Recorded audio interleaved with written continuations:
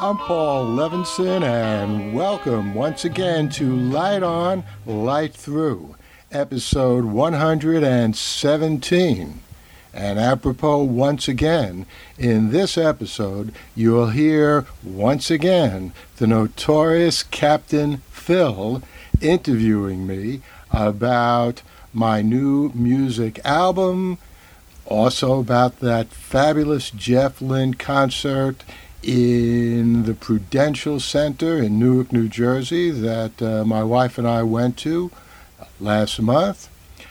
Also, we talk about my new science fiction, and that includes Robinson Calculator, my new novelette, and the new issue of Amazing Stories, which should be coming out any week now, in which you'll find, amidst many other stories, my own story, the P&A. And to give you an idea about what that is, someone is driving south on the Taconic State Parkway here in New York State. And the person driving the car has just bought a new Prius. And in this new Prius, there's a brand new anti-collision feature. And a big storm suddenly appears, really tornado-level winds. It really puts the anti-collision feature to the test. And in fact, the driver's life is saved because the anti-collision feature yanks him into another dimension. So all of that was a lot of fun to talk about. We also talked about something that's not much fun to talk about, Donald Trump. Captain Phil and I always discuss the latest politics. And I just want to mention that this interview was conducted last week, so that was before the horrendous killings in El Paso, Texas, and Dayton, Ohio, that happened over the weekend. And so we don't discuss that, but I will. In a podcast I'll be posting soon, give you my views about what needs to be done to reduce those monstrous killings. And I can give you a preview of that by saying what doesn't need to be done is limiting violent video games. What doesn't need to be done is somehow bringing in government regulation of the internet. There's one thing that needs to be done, and it's needed to be done now for decades, and that's limiting the number of these insanely effective semi-automatic weapons, or weapons that are outfitted with devices that make them semi-automatic. No civilian has any legitimate reason for having a weapon like that. But you won't hear any discussion of that in the subsequent interview. That will be in another podcast. So now, what you'll hear next is Captain Phil, who starts out his interview with me by playing two songs that will appear on my new album. These are rough mixes recorded up in Batavia, New York, last October. The first one is Alpha Centauri, a song I wrote with Peter Rosenthal. And the second one is Samantha, a song I wrote all by myself. So enjoy.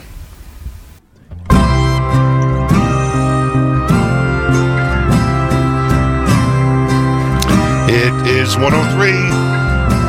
Captain Phil in for Chris Sarochin here at WUSB Stony Brook, 90.1 FM and W297BM Stony Brook, 107.3. I will be torturing you for the next 90 minutes.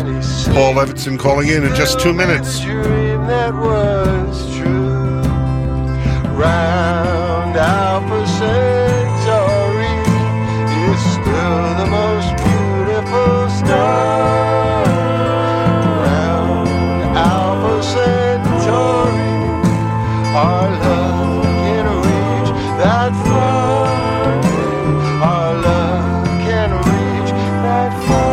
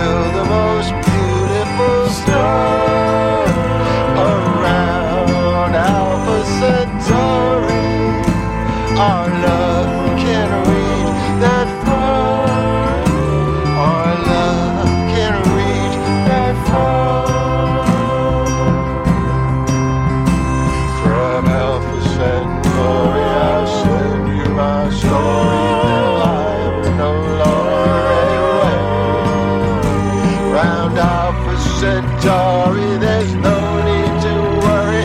My love will go stronger each day.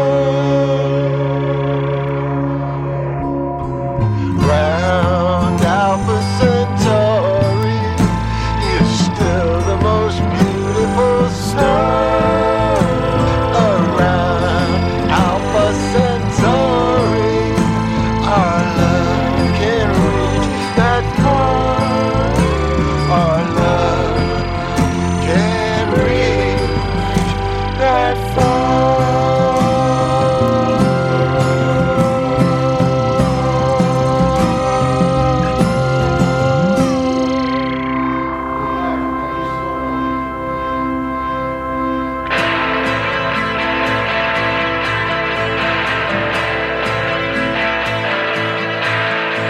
Samantha, can't you see? There's no way loving me gonna work for you. Yeah, that's ever true. Samantha, fantasy is so sweet when it's free. But up is past due. Not much we can do. You come from an alternate dimension. That's what makes you so appealing. That's what puts me on the ceiling. You come from an infinite extension. They'll put you back there anytime. I'll put you back there on that dime. Samantha, dance with me, but I don't think that will be on the wrong extreme, 'cause you won't be here. Samantha, chances to drift way out to sea, and it won't be clear if you really leave. Your love just won't survive inspection. Doesn't matter what we're feeling, all that matters is what you're feeling. Your love just an astral projection. I can see the time, and you can see the crime.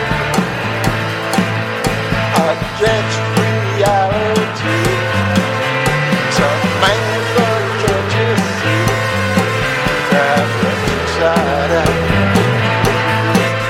We can twist and shout. I know.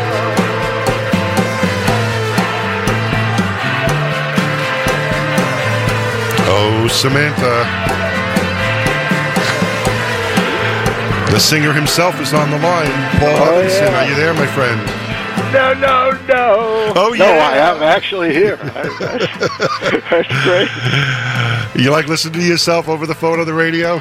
Listen, I'm so egotistical. I like listening to myself through any medium. But over the phone or the radio is great. You know, what I like to do is I like to record my shows here at the station and then play them in my truck driving around. But it's always better when my wife or kids are trapped in the truck with me. Better in a long trip. And then... Well, that's absolutely... Well, trapped is the key Yes. word there. That's the most reliable way to get listeners. And I'm like, they're like, why are we listening to this? You did this live. And it's like, well, it's my favorite show. That's right. It's a very good DJ. I really enjoy listening to him. He's got talent. Oh, how are you, my friend? How is everything? Everything is great. I mean, you know, other than the political mess our country is in, that's not great, but I'm always optimistic. But we can talk about a lot of science fiction that I've just published and all kinds of other things. So, well, let's start with the fun stuff first, okay? I played 2 tracks. Alpha Centauri, Mm-hmm. and no, Samantha. Talk a little bit about that. Let's kick it off with that, and just refresh our listeners' memories here. We're listening to Paul Levinson, media studies professor at Fordham. Am I right? You're right. Fordham University classes start up in a couple of weeks. But I'm trying not to think about that. Yes. So talk about it. But, well, okay, so here, some background, as you know, and some of your listeners may know. I did have an album that came out way back in 1972. It's called Twice Upon a Rhyme. When it first came out, it sold a negative number of copies. And I don't know how that happened. But it got rediscovered, really beginning in Japan around 1999, 2000. It showed up in a pretty big magazine in Tokyo called Record Collectors Magazine. And some people in Japan already knew me because they had read some of my nonfiction books about Marshall McLuhan. Anyways, one day I get some email, and they say, hey, guess what? I didn't know you ever recorded an album, but your album, Twice Upon a Rhyme, is listed here and praised in our Lost Cult Classic column. And so there was one thing that was right about that description. The album had been lost. And as we were just, talking about, the only people who had heard that album for decades were me, my wife, and our kids. And, that caused psychological problems for years. But anyway, well, you have good health insurance as a Fordham prof? Exactly. So good thing about that. But then the album, sort of began catching on, and and most importantly, really, a record company in South Korea called Beatball Records. They're sometimes known as Big Pink Records. One is the publishing company, was the record company. They reissued it in CD, and then a really cool guy by the name of Anthony Nyland in England remastered the whole thing, and this came out around 2010, 2011. But what a lot of people didn't realize was I had a master plan back then in 1972, and it was to wait almost 50 years until my next album came out. Wasn't that a brilliant marketing strategy? Absolutely. Make them wait. Make them wait. So what happened was, just about a year ago, actually, a guy by the name of Chris Hoisington, who lives in Buffalo, and he and his brother Anthony Hoisington have a small record company called Old Bear Records, contacts me and said, hey, I'm a fan of Twice Upon a Rhyme, and how about we record a new album with you, but rather than just songs in general, I know you're a science fiction writer, maybe you have written some songs in the style of Twice Upon a Rhyme, which is sort of like, Lovin' Spoonful, Beatles, circa Rubber Soul, that kind of musical feel, and, but make them science fiction lyrics, and we'll record a whole new album with you. So I said, oh, yeah, I got plenty of songs. And actually, that was only partially true. I had a few songs. Now, one of the songs that I had, and I'd written back also around 2000, 2001, was Alpha Centauri, which you just played. That song came to be because right around then, my second science fiction novel, published by Tor Books, is Borrowed Tides. It's about the first starship to Alpha Centauri, which only has enough fuel to get there. Don't ask why they did it that way, but anyway, that's what the setup of the novel is. And so I had Alpha Centauri on my mind, and I wrote this lyric. And right around that time, I got back in touch with Peter Rosenthal, who was the guitar player on the 1972 Twice Upon a Rhyme album. And I said, hey, Pete, how you doing? Da, ba, da. And I said, why don't we write some songs together? And I sent him Alpha Centauri and a couple of other lyrics. So the song you're hearing is a song that Peter Rosenthal wrote the music for. I wrote the lyric. Samantha is yet another song which I scribbled down like a verse, I don't know, about 5 or 10 years ago, and I had no idea what I was going to do with it. But I knew that I wanted on this new album to have some kind of alternate reality song, love across alternate universes.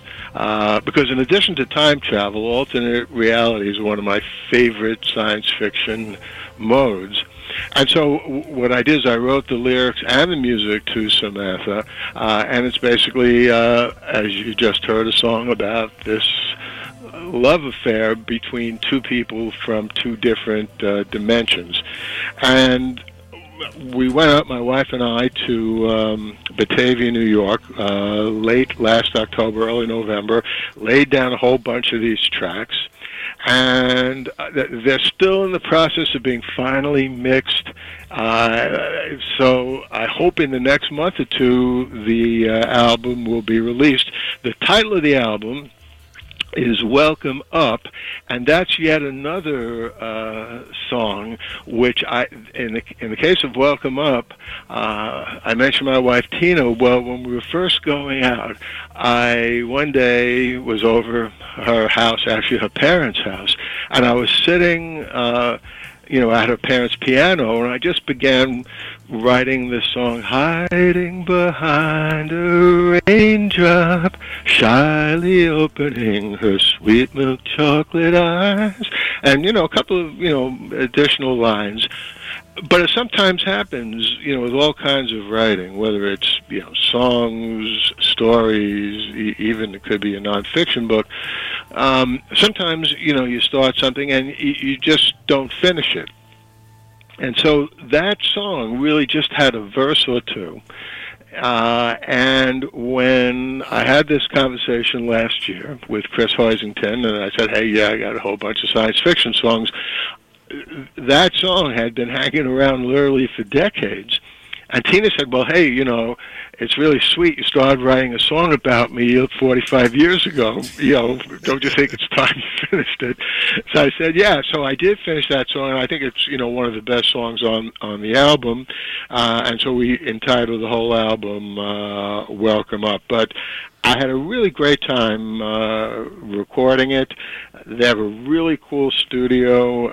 Some of your listeners may know about Batavia, New York. That whole town could be from some kind of alternate reality. It's just like up there in upstate. I've been there, and my question is, what took longer, the drive to Batavia or the actual recording? That's because that's a heck of a drive. You want to drive the entire length of the New York 90 part of the New York Thruway. That would be where you would end up. Well, you're not kidding. We're used to driving up to Cape Cod, and that on a good day could be 4.5 hours. On a bad day could be 6 hours. Batavia on a good day is like 6 to 7 hours.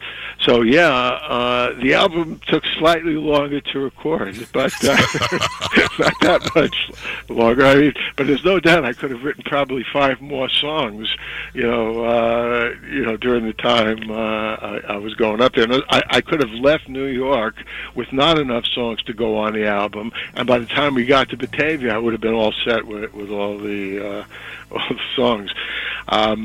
But Chris, who is, the producer with his brother Anthony, also does great harmony. So a lot of the harmony you hear on those 2 tracks, that's basically just Chris Hoisington overdubbing, various parts. I'm always up for good harmony. In fact, that's the way I first really got into music. When I was in 6th grade, I formed a group called Little Levy and the Emeralds, and it was like a doo-wop group, and I arranged all the harmony. So I've always been, a sucker for good harmony, and there's a lot of that on the new album, and also on Twice Upon a Rhyme. That's awesome. And this is hopefully coming out sometime in the next month or two. You heard it here first on WUSB Stony Brook. Paul Levinson, media professor at Fordham University, but also rock star and science fiction writer. And I just love it. You know what I think of? There's two things that come to mind when you talk about the Japan aspect of it. I think of Spinal Tap, of course. 'Cause how could you not? You know. And then the other thing is, I remember a story about Jeff Lynne writing the lyrics to one of ELO's. I think it might have been they were writing the lyrics to "Don't Bring Me Down" in the car. Me down, yeah, yeah. I think they were writing that on the way to the studio. Yeah. And it shows. But I think that's the story to that song. But I could, it just like evokes a simpler time. It does. I have to say, Jeff Lynne has always been one of my all-time favorites. In fact, we went out to see him in the Prudential Center in Newark just a couple of weeks ago. How was that show? How was it was absolutely fabulous because what happens is a lot of these guys who've been around for a while and women and groups, they're okay. It's fun to see them.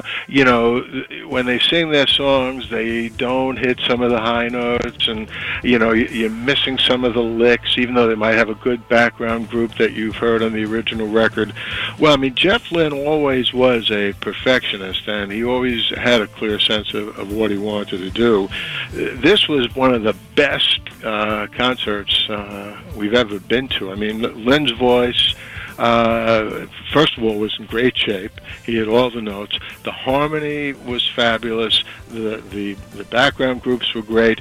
And as a special treat, Danny Harrison, George Harrison's son, who, I never met him, but I first came to know him. If you look on YouTube at the videos that were made from the concerts for George.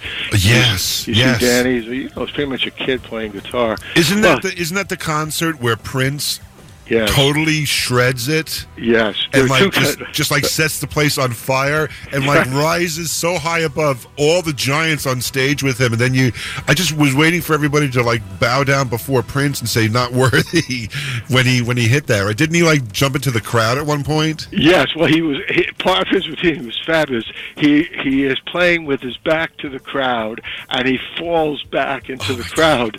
But obviously there was somebody there ready to push him back up. So, but it was a brilliant shtick. But you're right about his guitar playing.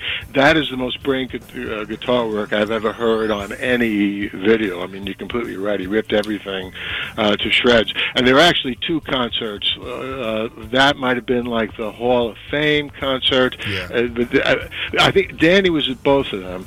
And he looks just like George. He looks just like George, and he looks even more like George now. Wow. And he did two things at this concert. First, he did a set of his own 9 songs, which were really good. We didn't know any of them, and obviously everyone was there to hear, Don't Let Me Down, and I Can't Get It Out of My Head. All these great ELO songs. Xanadu. But Danny's songs were excellent, and then a real treat. Just think about this. They do Handle with Care. Oh, my God. With Danny doing George Harrison's part. And wow.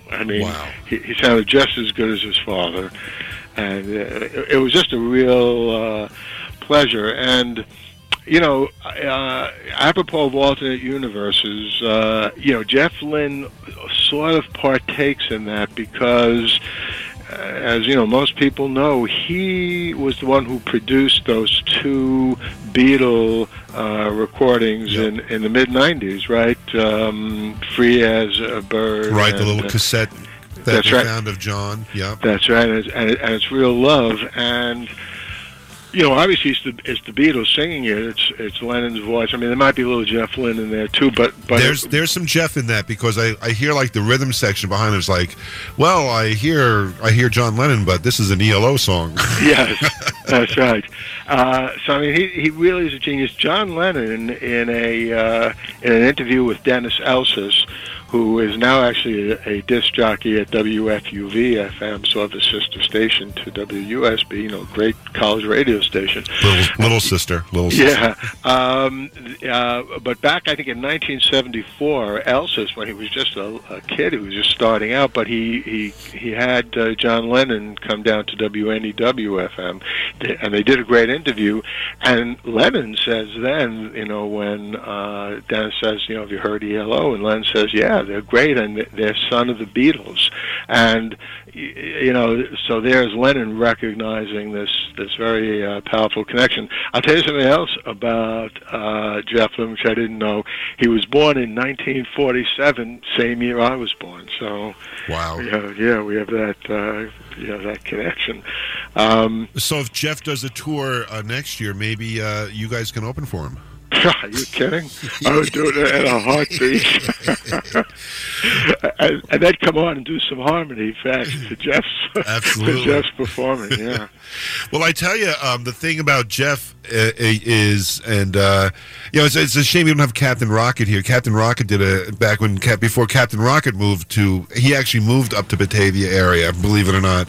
But he used to do like an oldies type show here, and he would do theme shows, and he did an ELO theme show.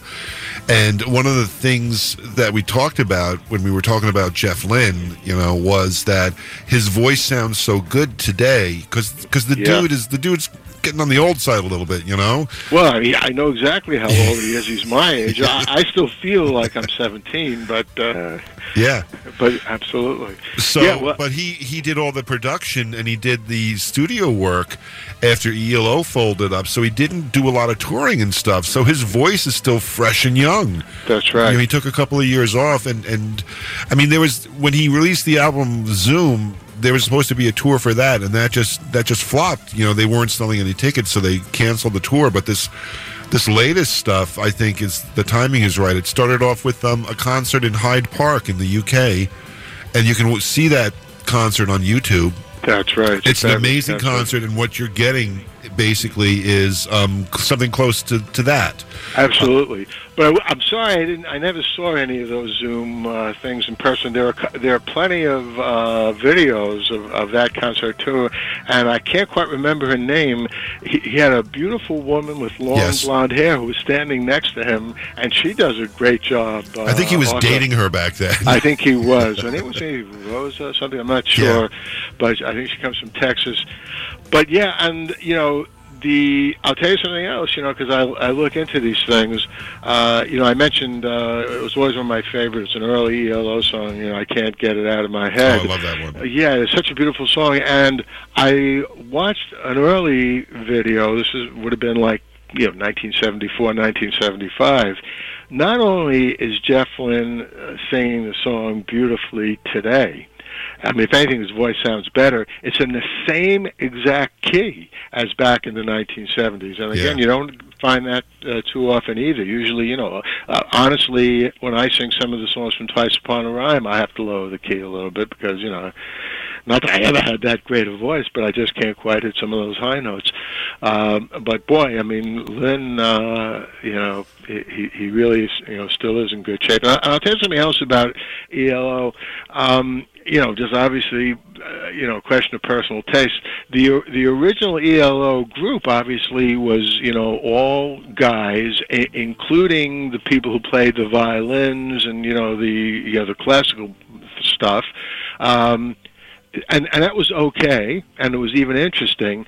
But now it's a much more diverse group. You have men, you have women, you have people of all ages. I mean, it's just I didn't see him at the concert, and I can't remember this guy's name either. Maybe you will. The original keyboard player still shows up from time to time, and he is excellent. It's maybe not Richard or something is his name. Richard Tandy. Richard yeah, Tandy. That's right. Yep. That's it. Yep. I was going to say Bev Bevan, but Bev Bevan is the drummer.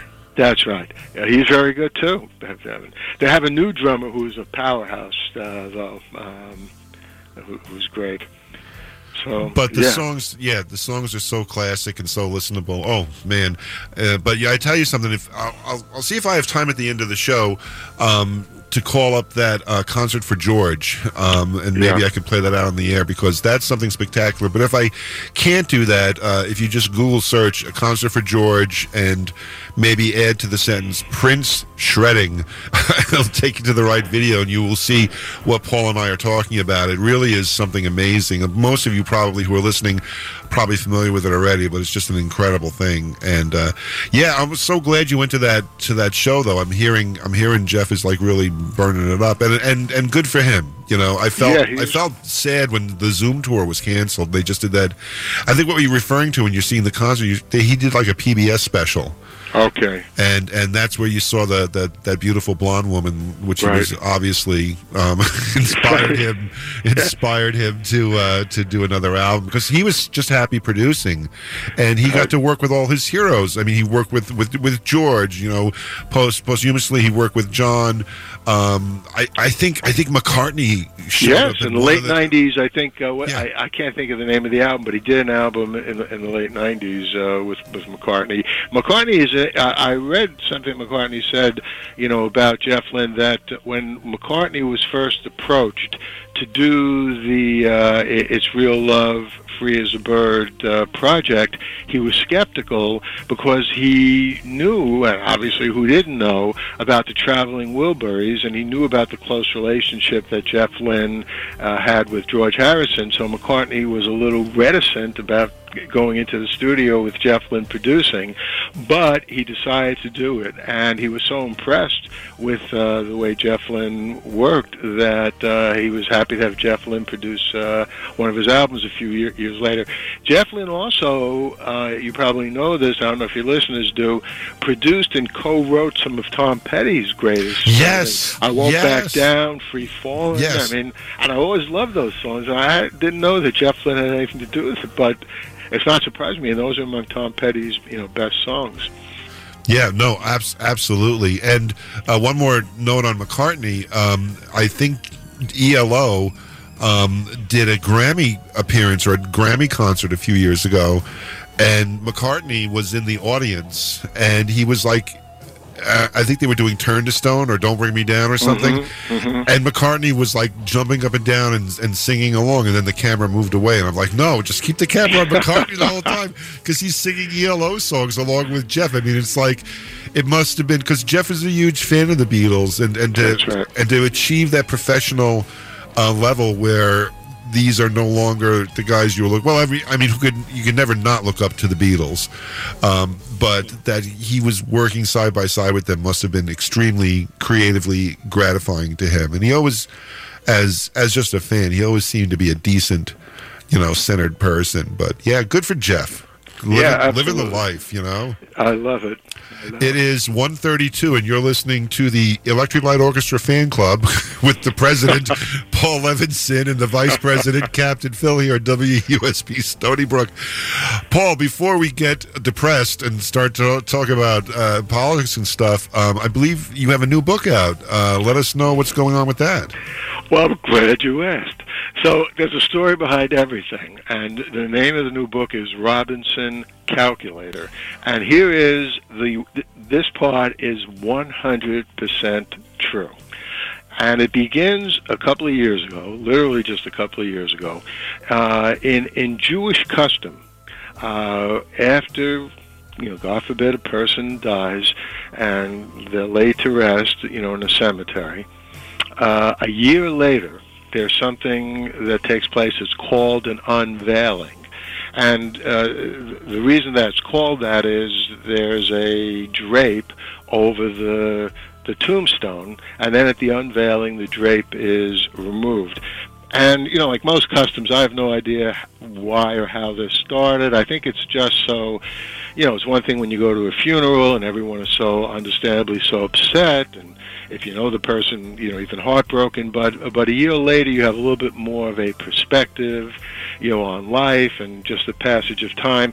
Okay, so we're at this unveiling at a Westchester cemetery. I won't say which one it is, and the ceremony is over, and everyone is beginning to slowly walk back to their cars. And Tina and I are walking back to our car, And as we're walking, like, I do a double take. And why am I doing a double take? Because there is a tombstone there that says, the name on the tombstone is Robinson Calculator. Now, I guess, most people in this world would see that and say, okay, but in my demented mind, at that instant, it just popped into my head, who would be named Robinson Calculator? It sounds to me like this could be some kind of android, or a robot. But if that's the case, would they be so, blatant as to not only bury someone in a public ceremony, but put their name right there on a tombstone so everyone could see it? And at that instant, I realized, okay, there's a deep story here, and I won't say that much more about the story, except that the various things I'm fascinated in. We've talked about time travel. I mentioned alternate history, but I've also been always fascinated ever since I was a kid, through Isaac Asimov's robot stories and, everything on television up to and including now the continuing Westworld series in androids and robots. I mean, they raise all kinds of interesting questions. If, for example, we have invented them, and we make them so sentient because we want them to be, more effective in the tasks that they do for us, at what point are we basically moving from a position where, hey, we can drive our car, however, quote, smart, unquote, our car is, any place we please. Nobody would say we're mistreating the car as a sentient being. But if somehow, the car or anything got so intelligent, at what point are we now acting as lords over slaves of sentient beings? So as a philosophical question, I've actually dealt with that in some of my nonfiction over the years. In fact, I had a piece published in a story of my life, a now defunct magazine called Shift magazine. It was sort of the Canadian version of Wired back in the late 1990s. Cool. And it was called The Civil Rights of Robots. And what I was trying to get at there, at what point are we suddenly now doing something that's ethically, very, very objectionable? But there's also a lot of fun in Robinson Calculator, and, there's, unsurprisingly, the protagonist. And these, my protagonists are always one or another version of me. Has a romantic relationship going with a woman who is a calculator herself. So it also, I should say, if you like New York ambiences, this really takes place in real places in New York, in real New York restaurants.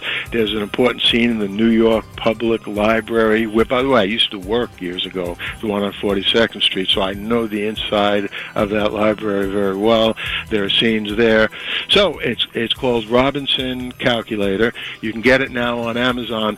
But let me also mention, as long as we're talking about my science fiction, I have a new story that will be coming out probably in the next week or two or three in the new issue of Amazing Stories, which has already published two of my stories in the past.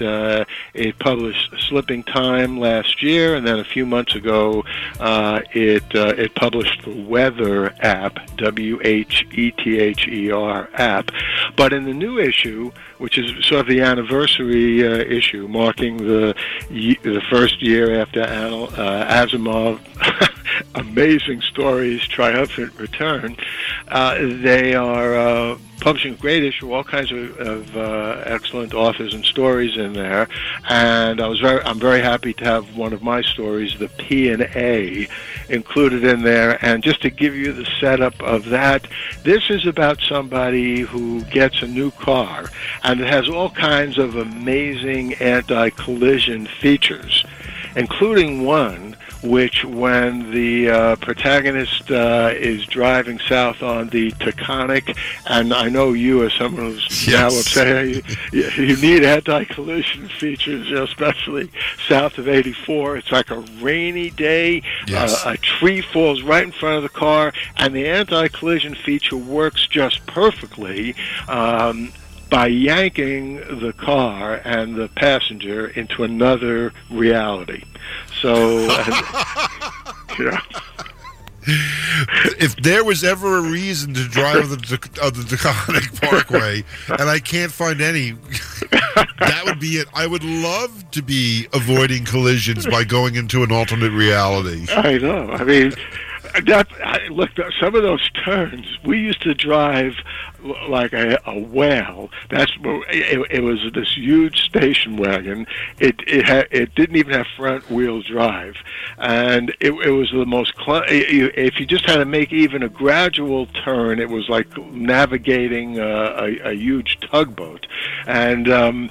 The most harrowing experiences were driving up and down the Taconic, especially when it was raining, at these sharp turns.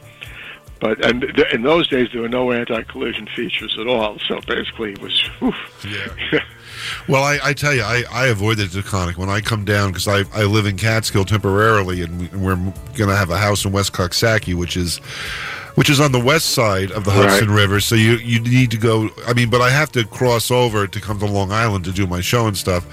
So my route of choice would be the thruway, either to the Tappan Zee Bridge or to the Newburgh Bridge, to 287 or 84 to 95 in the Throgs Neck to get to Long Island.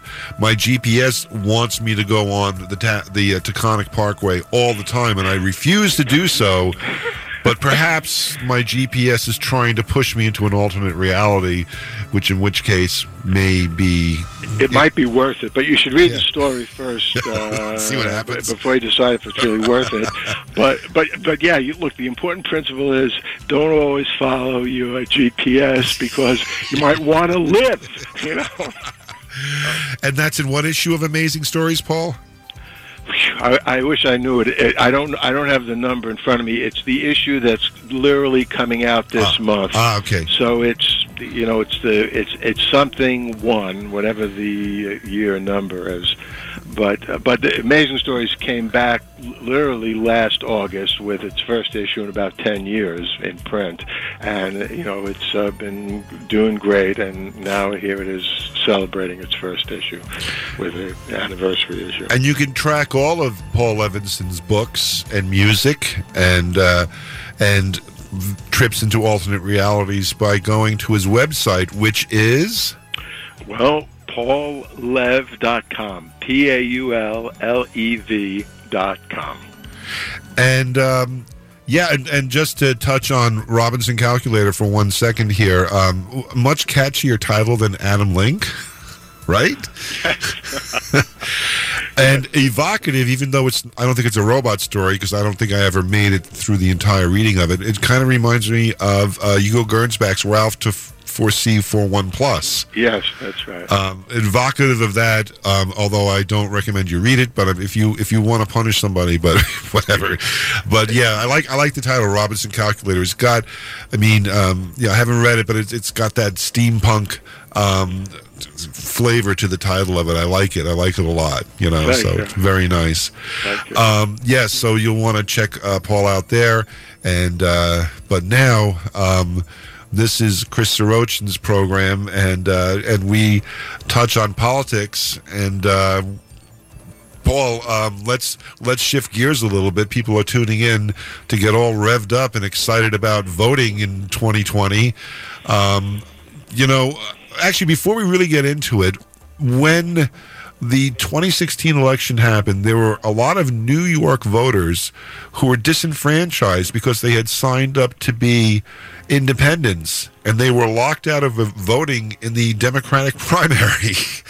and there was a lot of people who were Bernie Sanders supporters, and they found that they couldn't vote. Is it a good idea for young voters to pick a party even if they don't agree with the two-party system? Yes, it definitely is, for the very reason you're talking about. And look, ever since I've been a kid, even here in New York, we think of ourselves, hey, New York's such a progressive state, New York and California. I'll never forget one year, Tina and I, came back from summer vacation. There was an election coming up in November, and in my mailbox it said, hey, you change your address. In those days there wasn't email. You have to go to the, whatever is the local, voting place and register this change of address. But there was one problem. We were away for 3 weeks. The letter had come like the day that we left, and on the letter it said you had to come into the station by August 28th. And I'm looking at the letter the day we get home. It's August 29th. So I go to the station the next day, and basically I have all my proper credentials. And they say, well, sorry, it's too late. So I said, you're going to deprive me of the vote? Well, there's nothing we can do about it. And I sat there and I argued with them. I already had a PhD. In fact, I just earned it. So when they called me Mr. Levinson, I corrected them. I said, excuse me, it's Dr. Levinson. That only made it worse. So I remember I got a lesson, way back then, that you would think in general that the government would encourage people to vote. Instead, they're always worried that somebody is taking advantage, that they're not supposed to vote. I mean, the Republicans, as we know, are especially good at this in suppressing votes. But the Democrats, maybe now they're a little better, but in the past they haven't been any great shakes either. So, yeah, you raise a very important point. The safest way to protect your right to vote is indeed to register with one of the parties. You also get the advantage, if you register with the Democrats, of having a say in who gets the nomination. If you're an independent, you don't get any say at all. So, or in most states you don't. So, yeah, I think that's good. And I mean, it goes to the philosophy of both sides are equally bad. Therefore, I will rebel and punish them by not choosing a party. And you're honestly just punishing yourself. Even if you see fault in both parties, I think the false party narrative, that both parties are equally bad narrative, is a false narrative myself. I think the Democrats have problems, but they are minor leaguers compared to the Republicans who have brought disenfranchisement, and criminal activity to a high art in the last couple of decades. Yeah, absolutely. I mean, look, Winston Churchill said about democracy in general, it's the least worst system of government. And you could say about the Democratic Party, it's the least worst political party. Yeah. So, they have a lot of problems, but they're day and night compared to what the Republicans have been doing. Although I find it interesting that we tend, especially my Facebook friends, tend to get all revved up over the huge amount of Democratic people running in the primary. But by the time they get to New York State, we could be down to like 2 or 3. Yeah, that's true. So I mean, I'm assuming one of them is going to be Biden.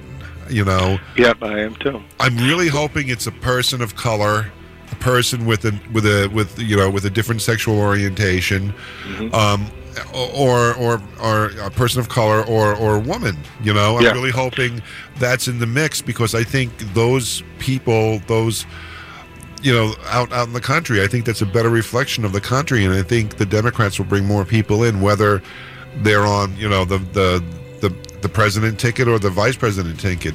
Yeah, that's right. Well, I don't know if you saw today the latest counting of the people who have qualified for the mid-September next Democratic debates, and at this point it's 8 people, and of course Biden is up there. But there are three women in there. Three excellent women. It's Kamala Harris, Elizabeth Warren, and I think just yesterday or early today, Amy Klobuchar qualified. So I was very happy to see that. I mean, I should point out here, we may have talked about this before, but I always like making this point. There are almost an endless number of reasons that you can ascribe to how Trump managed to get in the White House, ranging from, the Russians were so successful at hacking that they actually changed votes in the Midwestern states, to, Hillary didn't campaign enough there, to James Comey shouldn't have opened his mouth, just literally a couple of weeks before the election with the idiotic point that the investigation into her email had been reopened, and then a couple of weeks later he says no, that we didn't find anything. So there are all kinds of reasons, but I've always thought that if you had to find the central reason, and for all I know, all those played some kind of role, but I think the central reason is that people in those Midwest states, Pennsylvania, Ohio, you can just, Wisconsin, Michigan, we all know what they are. Unfortunately, I think not due to Russian hacking, not due to propaganda on Facebook, not due to any of those reasons, they just made a really bad decision. And there's been a lot of analysis, and it's disturbing, but I think we need to learn from it. That in particular, there was a much lower African turnout in all of those states, and in the big cities in all of those states than there had been in 2012 and 2008 when Obama carried those states. Now, it's the wisdom of hindsight. Maybe people in those communities didn't really much care to go out to vote because it wasn't an African American on the ticket, and they were sure Hillary was going to win, as most people were anyway. So, who knows what the reasons were. But because of that analysis, I think that what the Democrats need to do is get people on the ticket who will excite people in those states, the people who voted for Obama in 2008 and 2012, who either didn't go to the polls in 2016 or horrendously went to the polls and voted for Trump. Get enough of those people to come back to the Democratic Party and vote. And if that happens, I think we'll be okay. I mean, the Democrats are going to win, New York and California and New Jersey anyway. But and there's even a chance we may win Texas. But those Midwestern states are really crucial in this crazy electoral college system that we have. That should be abolished, but that's not going to happen in time for 2020.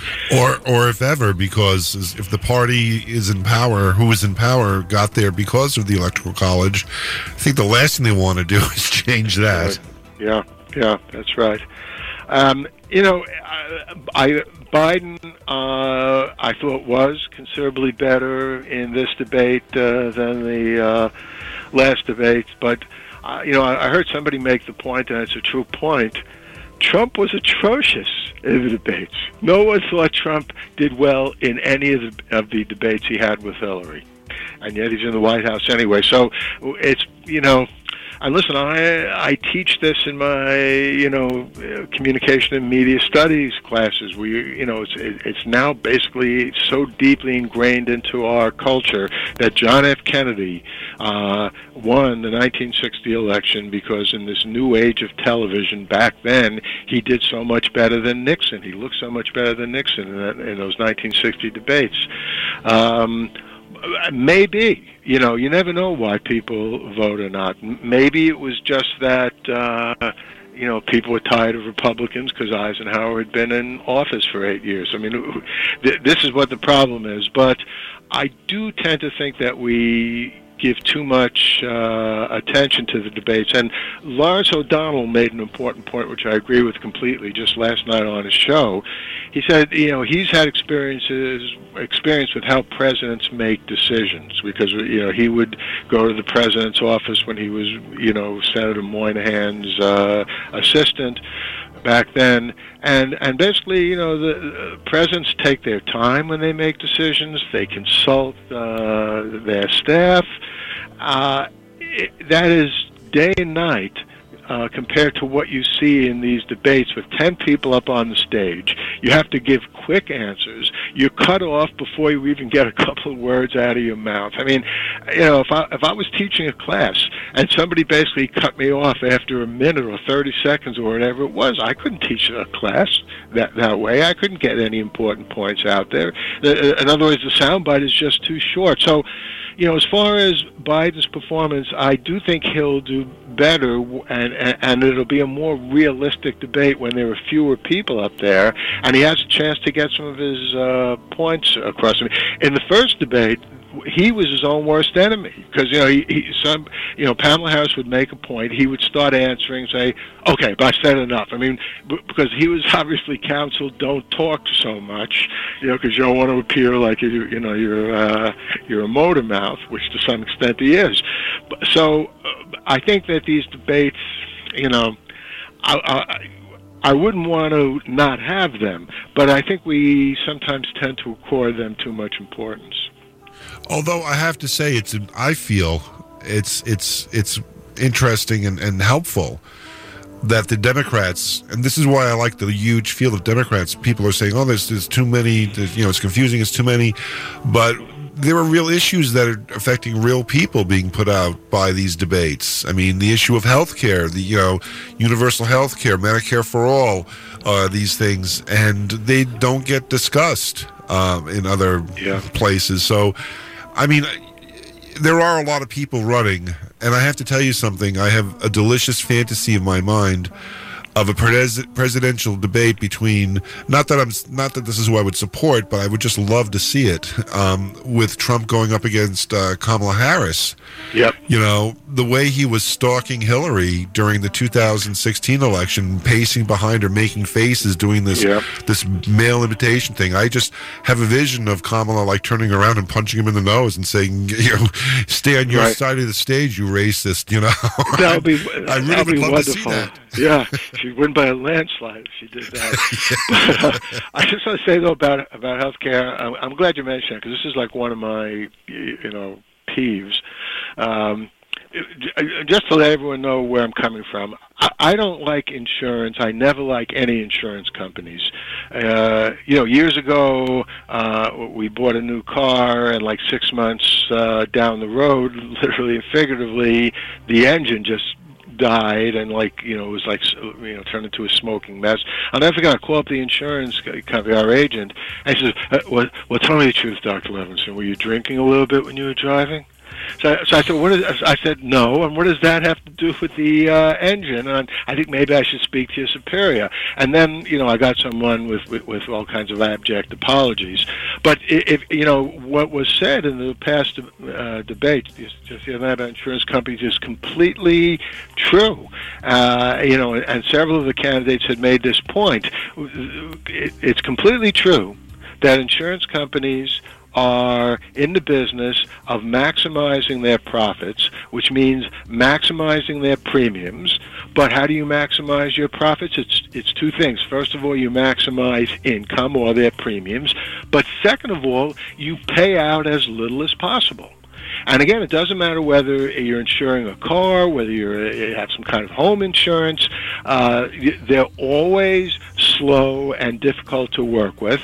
And frankly, when it comes to medical insurance, I think it's immoral. I mean, I think it's evil. A company that's in business, they're making profit by trying to get as much money in as premiums, and then your doctor prescribes a certain medication for you, and then they give you a hard time. No, we don't quite cover that medication. We'll cover this medication. What kind of insanity is that? They should cover every medication. And anyone who's had any need to go for like any sophisticated tests, PET scans, CAT scans, you have to get permission from the insurance company, and sometimes they think about it, and you have to postpone your appointment. So anyone who's had a deal with this health insurance complex would naturally be very sympathetic towards just doing away completely with these private insurers and let the government take care of it, even if it does cost a little more money. I don't think that's going to happen, though. Certainly not right away, because I think people are understandably cautious. If they're getting by with their health insurance that's been provided to them because they're working for a company that has pretty good health benefits, they're going to be wary of basically saying, "Hey, I want to let the government take care of it."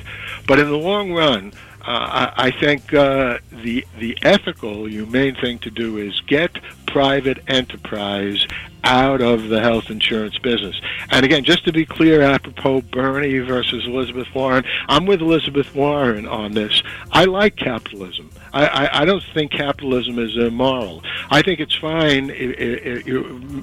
So, for example, I'm an author. If 1 million people buy my books, I think it's great if I get $1 million, from that. There's nothing immoral about that. If people like my work, or whatever my salary is as a professor, I don't feel guilty about getting that salary. I work very hard as a professor. I think people should be paid for what they do, and it's fine to try to make as much money as possible, except if the business you are in is doing something like taking advantage of people who are ill. In that situation, I think capitalism doesn't work. It's not the best system. You need a more objective, not that what the government does is perfect. We know this. The government doesn't really do very well either in terms of what it regulates, but at least the government's not going to be trying to make as much money as possible. They're not going to be training people to say no when people come to them with health problems. Yeah, absolutely. It's 201 here at WUSB Stony Brook. That would be WUSB 90.1 FM and W297BM Stony Brook 107.3. You're listening to Paul Levinson, who is a socialist. We've just figured out. Okay, great. And you'll want to check out his book, The Robinson's Calculator, and his album coming out. It's Winning Up, right? Welcome Up. Thanks, you're close. Welcome Up. Yeah. So there you go. I didn't have it in front of my face. That's all right. You know what it was? I was distracted because all I could hear were the bells going off my head because I was hearing the S word. It's like he's talking about socialism. Yeah. I mean, why? And I mean, they've been throwing around the term like it's a dirty word since the original, since the 1930s. Yeah. Why the effort to misdefine the word socialism, and why is it a bad word?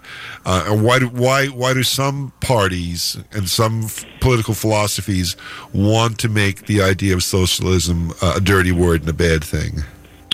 Well, first of all, just to be clear, I'm not a socialist.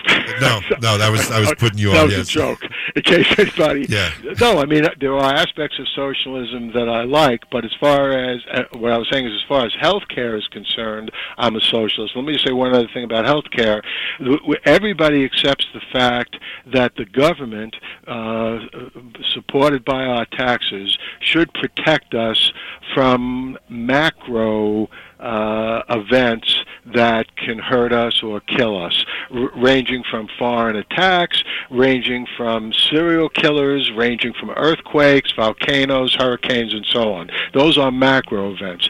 So for some reason, not enough people recognize that the government should also protect us from micro events, literally viruses, bacteria, lethal cells. And I would recommend a great book by William McNeil and it's called Plagues and People, and then he has another book called The Pursuit of Power.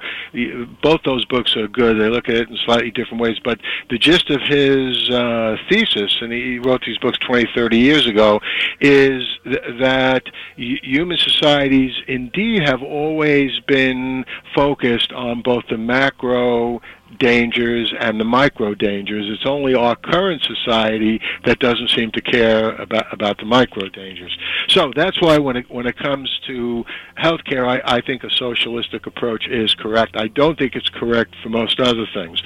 As to why it's become a dirty word, this is what these damn Republicans are good at. This is basically all they know. And, while we're talking about this, I would highly recommend, it's chilling, but I would highly recommend The Loudest Voice, which is a limited series now being shown on Showtime. Yeah, I think I caught a couple of those when I was in, where was I? I might have been actually at ReaderCon, and I might have caught that on the hotel TV, but that was intense. It's incredibly intense, and it's about Roger Ailes, and he had a sick genius for being able to twist things, and he I have no idea whether this is true or not. If you watch the series, according at least to the series, it was Roger Ailes who put the idea into Trump's head to run for president. Whether that's true or not, I have no idea. But he did an enormous amount of damage. He also, to some extent, was behind the Obama wasn't born in the United States movement, and he also, jumped right in there. The reason that the Republicans do that, I think, is that they basically can only win by lying. Because if you think about why would any working person ever in his or her life vote for a Republican? What kind of working person in her or his right mind would ever vote for a Republican?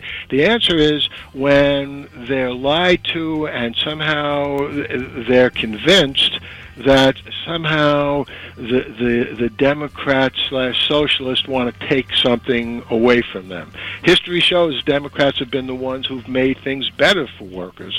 But, the lie that somehow the Democrats are socialist, it begins, as you said, back in the 1930s, the Soviet Union becomes one of the boogeymen with due cause in the United States. I mean, it's actually debatable who was worse, Stalin or Hitler. That's how bad Stalin was. He killed millions and millions of people.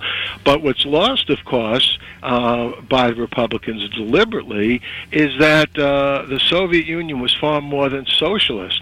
They were a communist dictatorship, and actually their workers didn't do too well at all. I mean, in a way, they were acting the way Republicans act.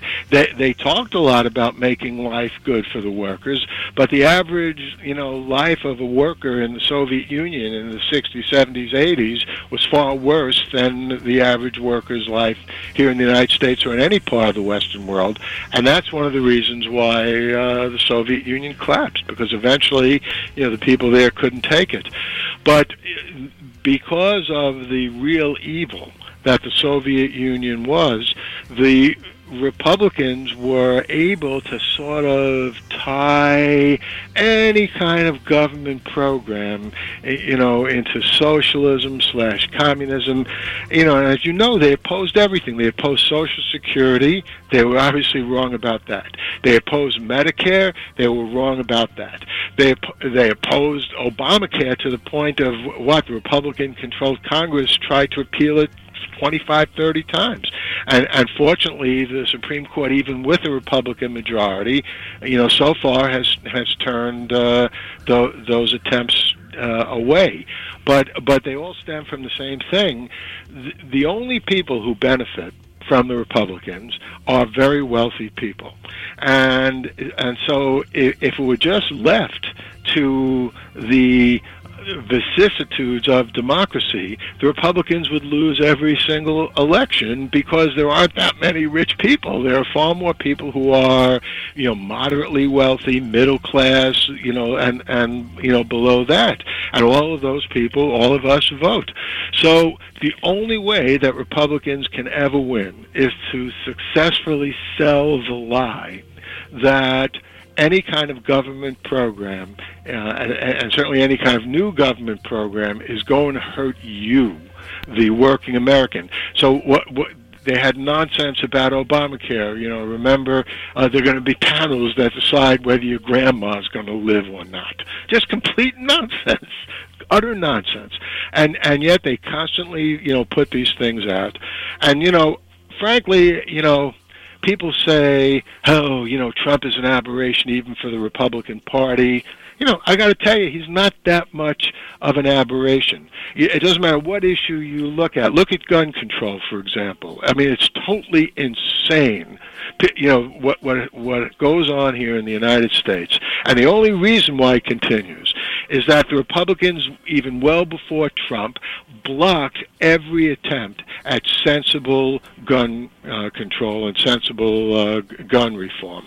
And I was sad that John Paul Stevens passed away a week or two ago. I mean, he as a former Supreme Court justice, one of the things he said is, hey, we're never going to have good gun control here in the United States. We're never going to have sensible policies unless we repeal the Second Amendment.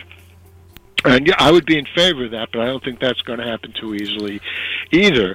But at least if the Democrats got back in control of the Senate and, the president, I think there's a good chance that could happen in 2020 and continue, control of the House of Representatives. Maybe finally we'll be able to get these automatic and semi-automatic weapons off the street. And you know what? I don't care what they're called.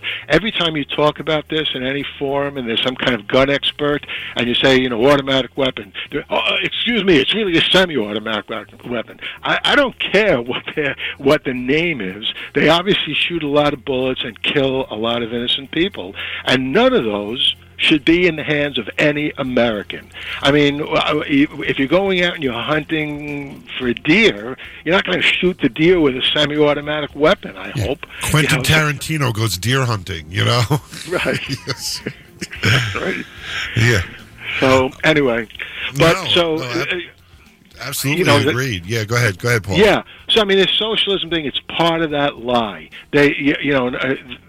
On gun control, again, the Republicans lie. If you pass this legislation, the government's going to take all your guns away. No legislation has ever said that. What it basically talks about is background checks, getting AK-47s off the street, sensible things like that. But the Republicans, they exaggerate, they lie. And the problem is, it's not really a question of intelligence of the American voters. It's more a question of time. Most people don't have time to get into the issues, as much as they should. And so, a situation like that, a glittering generality, and this goes back, one of the areas I've studied in, my academic life has been propaganda, and the Nazis use this very well. These glittering generalities, false associations, all kinds of ways of not just blatantly lying, but almost making the lie look like it may have some truth. Those things can be very effective, and the only remedy for that, ultimately, is for more people to get out and vote, and frankly, vote the Republicans out of office. I'm not shy about saying I don't think there's such a thing as a good Republican here in 2019. I mean, maybe Jacob Javits in the 1960s, who was a Republican senator in New York, he was a pretty good Republican. But, I mean, you have to go pretty far back. I mean, obviously Abraham Lincoln was a wonderful, Republican. But now, in the 21st century, they stand in the way of every good thing that needs to be done. They perpetuate all kinds of bad things. We're not going to get anywhere, while we're on the subject is, we're going to reach across the aisle, on a bipartisan basis. Don't waste your time, is my advice. Elect those people out of office, then you don't have to reach across the aisle. It'll be less strenuous and you'll get more done. Did Biden say that? He might have said that. I don't know. Yeah, but because for where I'm coming from, this is the party that took Obama's Supreme Court nomination away from him. Yeah, and stole that's it. right. That's and right. and this is the party that will have no trouble doing a Supreme Court nomination in an election year if it's a Republican president, specifically Donald Trump. Yeah, well, listen, with the wisdom of hindsight, it's easy to find fault. I think Obama was a great president, but Obama should have at least gone to the Supreme Court on that issue, not allow Mitch McConnell to just not even let the nomination come to the floor. Is it wrong? Is it wrong to call him Moscow Mitch? No, it's not wrong at all. But, there's a whole history of this. The 2000 election, when the Supreme Court wrongly, and Sandra Day O'Connor, who voted with this majority, the Republican majority, has said it's the one decision she now regrets. They voted in Bush v. Gore to not allow the recount in Florida. Had I been president, Bill Clinton was president then, I would have said, okay, the Supreme Court has made this decision, now let's see them enforce it.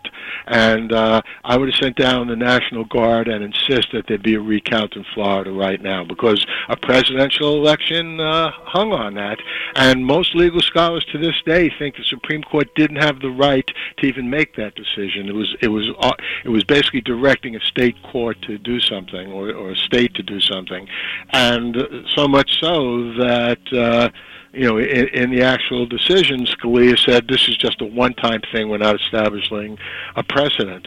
But in general, I think the Democrats have not been aggressive enough with Republicans. Agreed. Absolutely agreed with that. Yeah, and I think also, just to put a little addendum on what you're saying. Well, first of all, we're talking with Paul Levinson here on WUSB Stony Brook. We're filling in for Chris Sorochin here. Captain Phil is here with you. And, and it's probably should say this is very important. The opinions expressed here are the opinions of the host of the show, Captain Phil Merkel, and his guest, Paul Levinson, and not of the station itself. So just putting that out there in case someone's dialing the number right now to... writing a letter to their editor.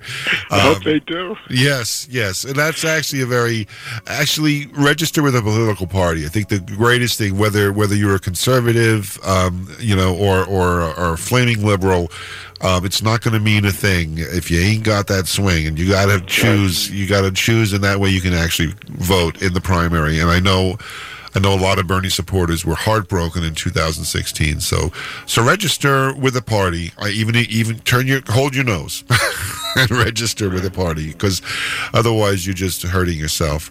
But to add to what you said, I think also the attack on public education to keep the people working long hours, these slave wages where people have to work 2 or 3 jobs in order to keep a roof, over their head and food on the table, and then the dismantling of the public education system over the last couple of decades also leads to being able to control these simplistic, ridiculous messages, with the socialism and the Kenyan, actor and all this stuff, makes people more in a position to swallow this line and to believe the party that wants to take away your health insurance is the party that's taking care of you, just by putting up these false things and these fake things. It's disturbing to watch, Paul.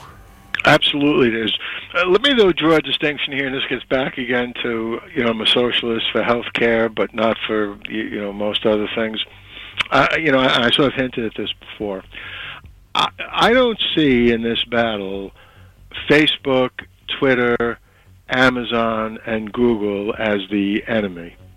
And for one really crucial reason, and you mentioned education. I do think that one very, very good thing that's happened as the social media and just in general internet companies have grown into behemoths is that there is more information out there for people who want to be informed. You even mentioned earlier before, just Google, Concert for George, Prince, guitar shredding, and you'll find, the video. Amazon has been in for a lot of criticism. There are people who are talking about breaking it up or whatever. I mean, I'm not 100% sure, that I'm against that, but I'm certainly not someone who's pushing in favor of that, because I think Amazon, as it is, has been providing, whatever their intentions are, an incredible, number of services just for people in general. For example, I know this as an author, and I know a lot of authors aren't happy about this, and from a strictly monetary point of view as an author, it's not great, but it is excellent for people in the world at large. A few years ago, Amazon began pushing its Kindle Unlimited program. What's that? You pay like some kind of fee, $100, like once a year. And as a result of that, you can download and read almost as many books as you want without paying anything for those books. You don't have to buy the books. Now, again, as an author, this is not the greatest for me. To give you an idea, Robinson calculated the Kindle edition. If somebody buys it right now, that's $2.99. Not that much, money at all. As an author, I make 70% of that. But if somebody uses Kindle Unlimited to read it, I'm lucky if I make 25 cents on that. So, in terms of what I said before, I'd like to make as much money as possible. Kindle Unlimited is not good. But in terms of the world at large, what Amazon has done is it's in effect put libraries in people's hands for a relatively modest price. And I think they deserve credit for that. And, Facebook is yet a different story. Facebook is dead wrong when it sells private information, to companies who want to use that to perfect their advertising. No doubt about that. But as far as Facebook being an open place where people are not charged to go on there, where people can get in touch with their friends and relatives and also easily read things, even though some of it is propaganda that the Russians put there. But there's also a lot of good stuff on Facebook. So I think the way forward in terms of, my stated goal, defeating the Republicans, getting them out of office, getting a better world, is not by dismantling some of these very, very powerful resources for just information for the public if the public wants it. Yeah, very, very good. Agreed. Although I have to say, I think would be nice if Amazon paid taxes. Something, Yeah. I think I find that to be a huge problem, and I think the people who work at Amazon need to have some rights. They need to be able to use the bathroom when they need to and Absolutely. stuff like that. So I'd like to see some controls put over it, but honestly, Paul, I love Amazon. And if I read a story by Paul Levinson and I dig it, and I'm in front of my computer, as I often am, I could go on Amazon and order 3 more books, and I do this with music all the time. I'll hear about a band, and the band strikes me, so I'll look them up, and if I can't, I actually should probably order from the artist direct, but I don't often, sometimes you can't do that, or sometimes they're only doing digital downloads. But if I can go on Amazon, I can definitely find, if nothing else, I can find the discography, and if I see if the disc is out of print and the Amazon prices for out of print books and out of print CDs is astronomical, I'll just go to eBay or Discogs and get a better deal there. But it's so simple to just do that, and so I like for there to be a way to use that resource, and it's good, and I think you're absolutely right. It's important to have an entire library at your fingertips. But if those few items there got more in line with a more responsible company, pay your taxes, take care of your workers, I think they wouldn't have the bad rep that they have right now. As far as Facebook is concerned, the way I program my show is through Facebook. I'm Facebook messaging you when it's time to come on the air, as I do all my guests, because it's immediate. It's right there. It's a very quick thing. I do a Facebook event whenever I do any radio shows, and then it's a great way to concentrate and to contact like-minded people, fans of the music I play, fans of science fiction, or whatever's going on. And it's even now that I live up in Catskill, I go on the Catskill community Facebook boards to see what's going on, and what's going on in the town, and how does that town differ from the way it was on Long Island. So it's a very useful thing I think the thing that I don't need is for someone to go on their Facebook wall and say, you have to post, not to repost my pictures. Right, yeah. those fake alerts is like kind of like a time suck, No, I know, I agree completely. And I agree with you about Amazon. I mean, on the tax thing, the tax, Trump made a big deal. What else is new about reforming the tax law? What he did is he made it easier for corporations, huge corporations, not to pay any taxes, and made it more difficult for the middle class and the lower class to make ends meet, because their tax burden, if anything, is worse under the new tax law. So what's needed is another overhaul of the tax law, in which there's basically no way that a huge corporation can get by paying no taxes. What they get to do that now, because there are still so many loopholes that major corporations and their high-priced lawyers and accountants can avail themselves of, that they're not violating the current law. They're figuring out how they can work through the loopholes. Those loopholes have to be changed once and for all. And as far as abuse to workers, you're absolutely right about that. There should be certain things that no company or corporation can do vis-a-vis its workers, including better minimum wages, and including, what you said about, going to the bathroom.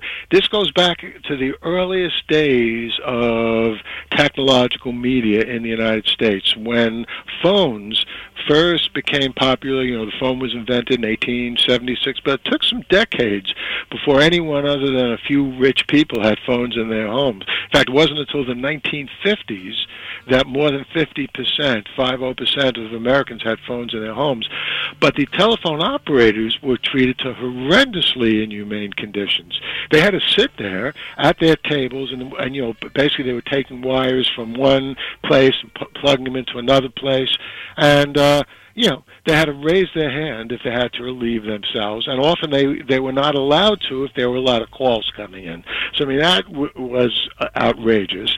And, I don't know exactly what's going on in these Amazon, places, but there have to be minimum conditions that are a lot better than what we're hearing is the case. Just basic decency, just the basics, and we've gotten out of touch with that, because everybody thinks that we are all pulling ourselves up by our bootstraps, and we're going to rise up the way these great corporate titans, the head of Google, the head of Facebook, the head of Apple did. They came from nothing, and they, it's like, no, I don't think it's like that. I think, they started at a high level. They probably had a decent, upbringing. They had a decent education, and those are all advantages. And not everybody has the same advantages. And there should be just a basic level of salary, basic level of dignity and services, and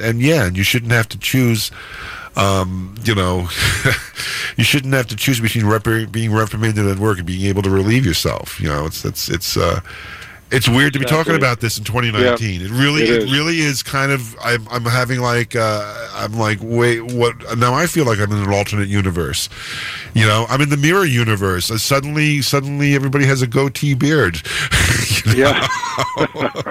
but I mean, it doesn't have to be. The word evil doesn't have to always go before corporations. There could be corporations out there who do the right thing, and I think. I may be wrong, but going back to a story I think I heard on 60 Minutes or on one of the news programs, Chobani Yogurt, where he hired a bunch of people who had immigrated, and he drove them into the factory, and he paid them a decent wage, and he made sure, and he ended up having the most loyal employees ever. Well, something, I'm glad you mentioned that, because I love Chobani yogurt. In fact, they have a low sugar variety now. Yep. It's delicious. It's good for you. And I'm happy to hear that the workers are I believe. I mean, I think I'm getting it right. I think, again, I should have Googled this before, but it just entered my mind right now, where there was a group of refugees, and he had bought, I think it was a Kraft factory, and he brought in the Greek yogurt that my wife loves. There's that's in my fridge right now at home, he brought in, he saw these people, were struggling, and he says, well, look, I just opened up a factory and I need workers, and I will drive you to the factory. I will arrange transportation. It's not somebody walking like for 4 hours just to get to work. And I'm like, so that's what I'm saying is like, we have this myth in our society where, I walked like 8 hours to get to work for 12 hours and walked 8 hours back to go home, sort of thing, and then I'm wearing like hand-me-down shoes and stuff. It doesn't have to be like that. I think with a few basic niceties and a few decencies, I think everybody can just get along. I think it'd be... Yeah, I agree completely. Speaking of getting along, the ugly head of racism, believe it or not, has come back, and there's been some strange stuff being tweeted by members of Congress and the president about where certain congresswomen come from. And as far as I can tell, I think one comes from Brooklyn. Well, 3 of the 4 were born in the United States, and the 4th has been living here for a while. So, I mean, this is just... But again, this is what we were talking about before. When you scratch the surface of just about any Republican, and I'm sure some Republicans are hearing this are going to go ballistic, but basically, if you regularly vote Republican, there's no way that you're not a racist, under the surface and even on the surface. Now that's you know what I'm glad you said that. Again, the opinions expressed here are our opinions, but honestly, anybody who's still on this crazy train,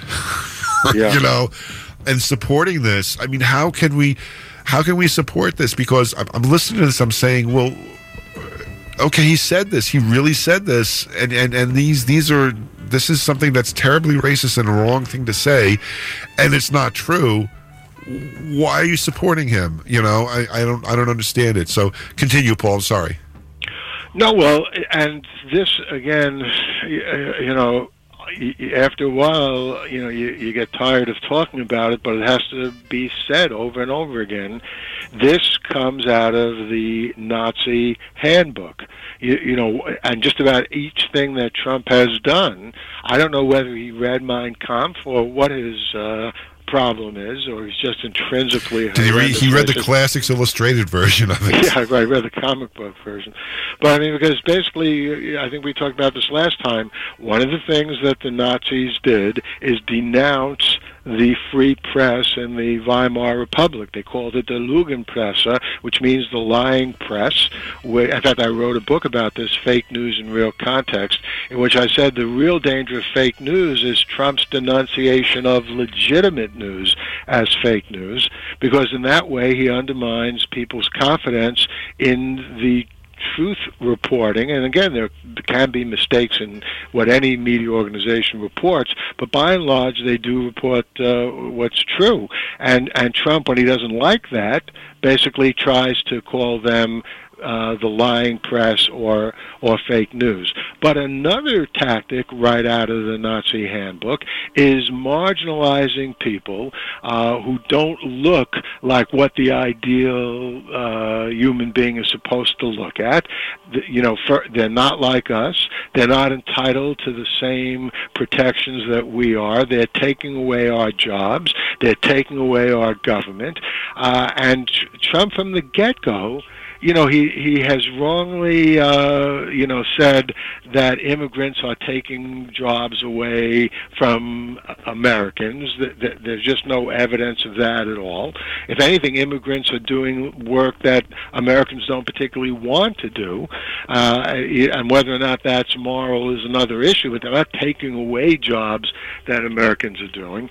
But, what happens, with people like Trump, and again, what happened with Hitler, is they start out, nobody takes them all that seriously. In fact, a lot of people in Germany laughed at Hitler. They thought he was crazy also. But after a while, when they begin getting more and more power, they begin enacting, some policies, and there's no doubt in my mind that Trump could get away with it if he had the power today. He would just mass deport both everyone on the squad, even though 3 of them were born in the United States and the 4th one has been here a long time, and anybody else that he disagrees with.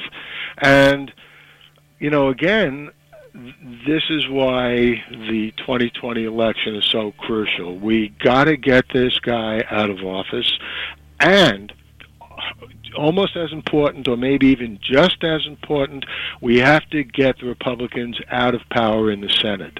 Get rid of Moscow, Mitch. I mean, I don't care if he's in the Senate, but if the Republicans don't have a majority in the Senate, he'll be deprived of his power.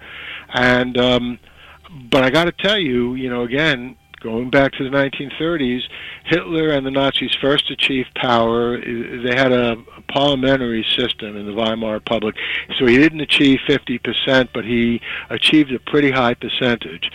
And the people in Germany who saw Hitler for what he was pressured the German government and Hindenburg, who was president then, to insist on another election. And they got that. And in that other election, the Nazis didn't do quite as well as in the first election, but they did well enough that they were able to form a coalition government. And then within a year or two after that, the Nazis seized power. So, we had an election in 2016, got Trump in office. In 2018, we, people who believe in freedom and democracy, came back. We got the House of Representatives. But there's seriously unfinished business out there, and we have to put this to an end in 2020. Because if Nazi Germany is any indication, you don't get too many chances. And, as of now, as far as I'm concerned, Trump is a Nazi. He may not, say hi Hitler, but he has actually Nazi supporters. But everything he does is Nazi-like, and unless we get him out of office now and take back the Senate, we're going to be in serious trouble. I mean, one part of me thinks he never wanted to be president in the first place. He was doing this, just to raise his level and to make money when he was running. Because but and I say to myself, is he saying more and more outrageous things because he doesn't want to be reelected? Because he's done. Because it seems like the job is a little much for the guy. You know what? People said he didn't really want to become president when he was running in the first place. He was just doing it for publicity so he can make more money. Maybe that was true. What I think is clear, and I understand this because and you should understand this too, anyone who does anything in the public sphere knows what it's like to have that taste for public attention. But Trump makes you and me look like the most modest people in the universe because he has such a raging ego that whether he even enjoys every aspect of the presidency or not is beside the point. He enjoys being out there. He enjoys being talked about. He doesn't care what the consequences are. I mean, I don't think he really cares that much about immigration or any of these things. He cares about himself. But that's what's so dangerous about him, because if he's able to say something that attracts attention and that got him elected in 2016, he's going to keep doing it. And someone like Moscow Mitch is going to make that real, going to help make that happen. He definitely doesn't have a problem hiring illegal immigrants. That's right. So he's just playing his crowd. He's really playing them. I mean, we're going on a long time here, Paul. But in the back of my mind, I'm saying to myself, I was listening to him speak on the news today, or they were playing a recording of him at one of his rallies. He sounds like a preacher. He has like the timbre in his voice, and the breath control, the rising and lowering, of the dynamics of his sentences. They taper off at the end. It sounds like a Pentecostal preacher in some respects. I mean, probably the worst Pentecostal preacher ever, but that's the vibe I'm getting from him, like a real Elmer Gantry sort of thing, I mean, do you hear that? Yeah, I don't know whether Neil Diamond supports Trump. I hope he doesn't. But yeah, when I hear Trump talk, I hear Neil Diamond saying, "Hey, brother, love, salvage the traveling man, grab the old ladies and pick up the babies." Whatever, it's an idiotic song. Yes. But so yes, you're completely right. Wow. That is, yeah. Wow. Let me say one other thing, though, before we conclude, because I just end on an optimistic note. Just a couple of weeks ago was the anniversary of the moon landing, and as you may not have ever talked about this before, getting out into space is one of my great goals.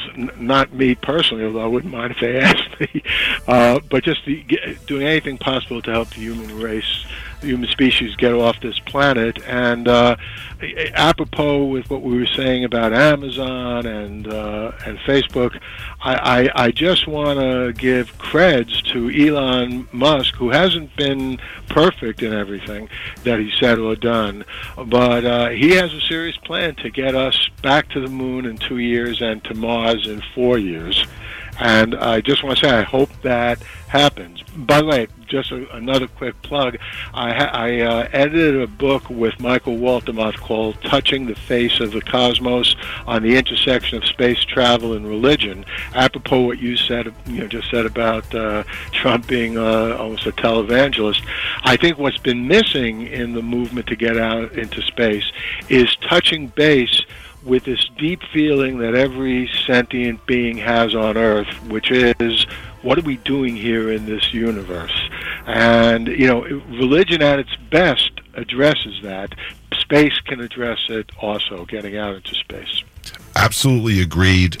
Paul, what would Robert Heinlein like Elon Musk? Would those two hit it off? He seems like Elon Musk walked right out of a Heinlein novel. Yep, he would. He's a character in a Heinlein novel.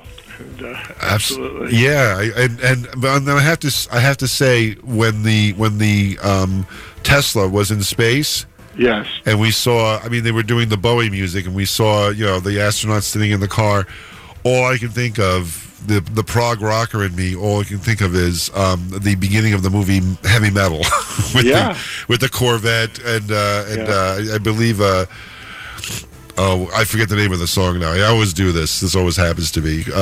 But I was wishing that song was playing instead, is what I'm trying to say. Yeah. Although you can't go wrong with David Bowie. You can't go wrong with David Bowie, but A Car in Space belongs. that whole imagery belongs to Heavy Metal magazine. I'm sorry. Yeah. Well, you could even put up Bruce Springsteen's Pink Cadillac up there. Yeah, well, let's not get crazy. Yeah. Okay.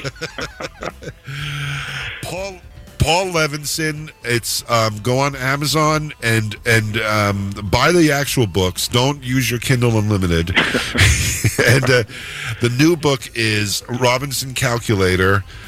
Stories in Amazing Stories magazine. We have the new album coming out in a month or two. When it drops, Paul, message me, please, and let me know, and we can work something out. It's harder to do fill-ins now that I live in Catskill, so this was a real gift from Chris that this worked out, that I was here this weekend, and I was able to, and a gift from you, my friend, because this was a last-minute thing, and even as we were like preparing to go on the DJ that was going to come for the 12 to 1 slot said, "Oh, your show sounds interesting. I'm going to go back home and let you let you have the extra hours. Let you start at 1 o'clock, instead of 1:30." And that was just spectacular. I appreciate that so much because it gave us a wonderful forum here to sit and talk, and maybe made you out there think a little bit.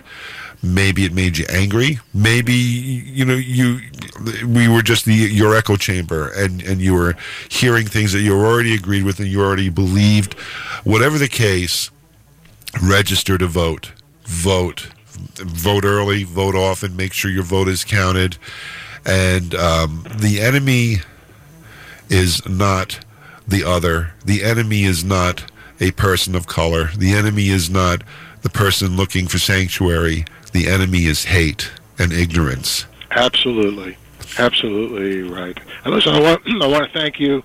You should fill in more often. You did a great job today. I love this place. You work on a college campus. You know how exciting it is just to be here. I mean, when I was actually a student in college, it wasn't that exciting. It was actually really terrifying.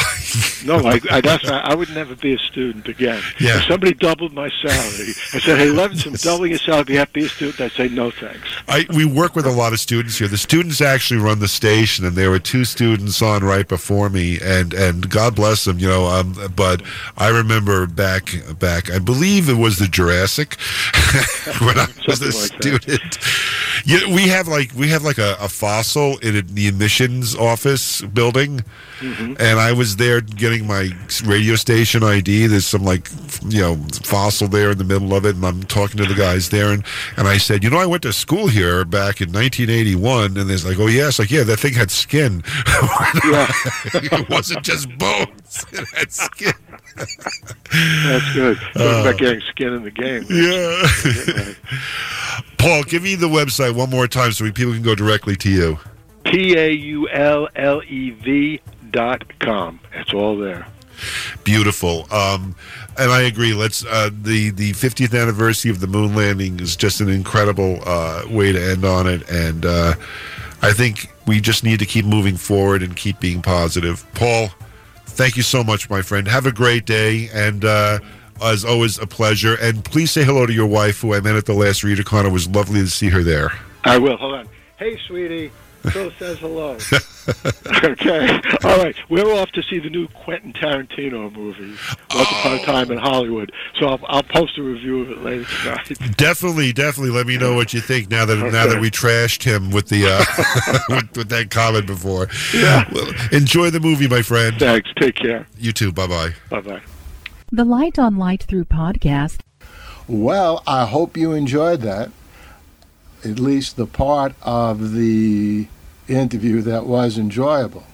The Donald Trump part is the antithesis of enjoyable, but I hope it helped put certain issues in clearer focus for you. And as I mentioned at the beginning of this podcast, I will be doing a podcast on what can best be done to reduce the horrendous killings, massacres of innocent people that are almost beginning to happen on a daily basis in the United States. So that will be coming up sometime in the next couple of weeks. In the meantime, I hope everything's going well for you. I'll see you again soon. Bye-bye.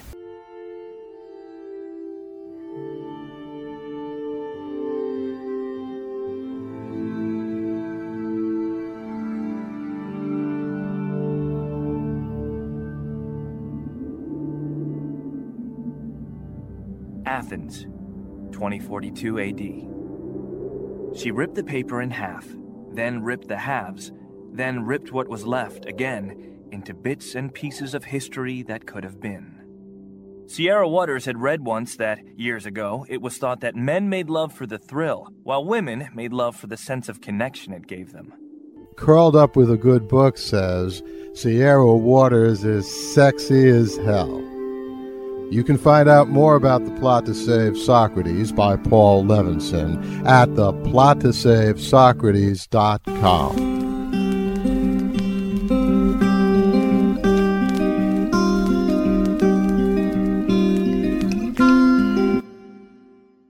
Paul Levinson spilt code about an ancient biotech war raging on in secret for centuries.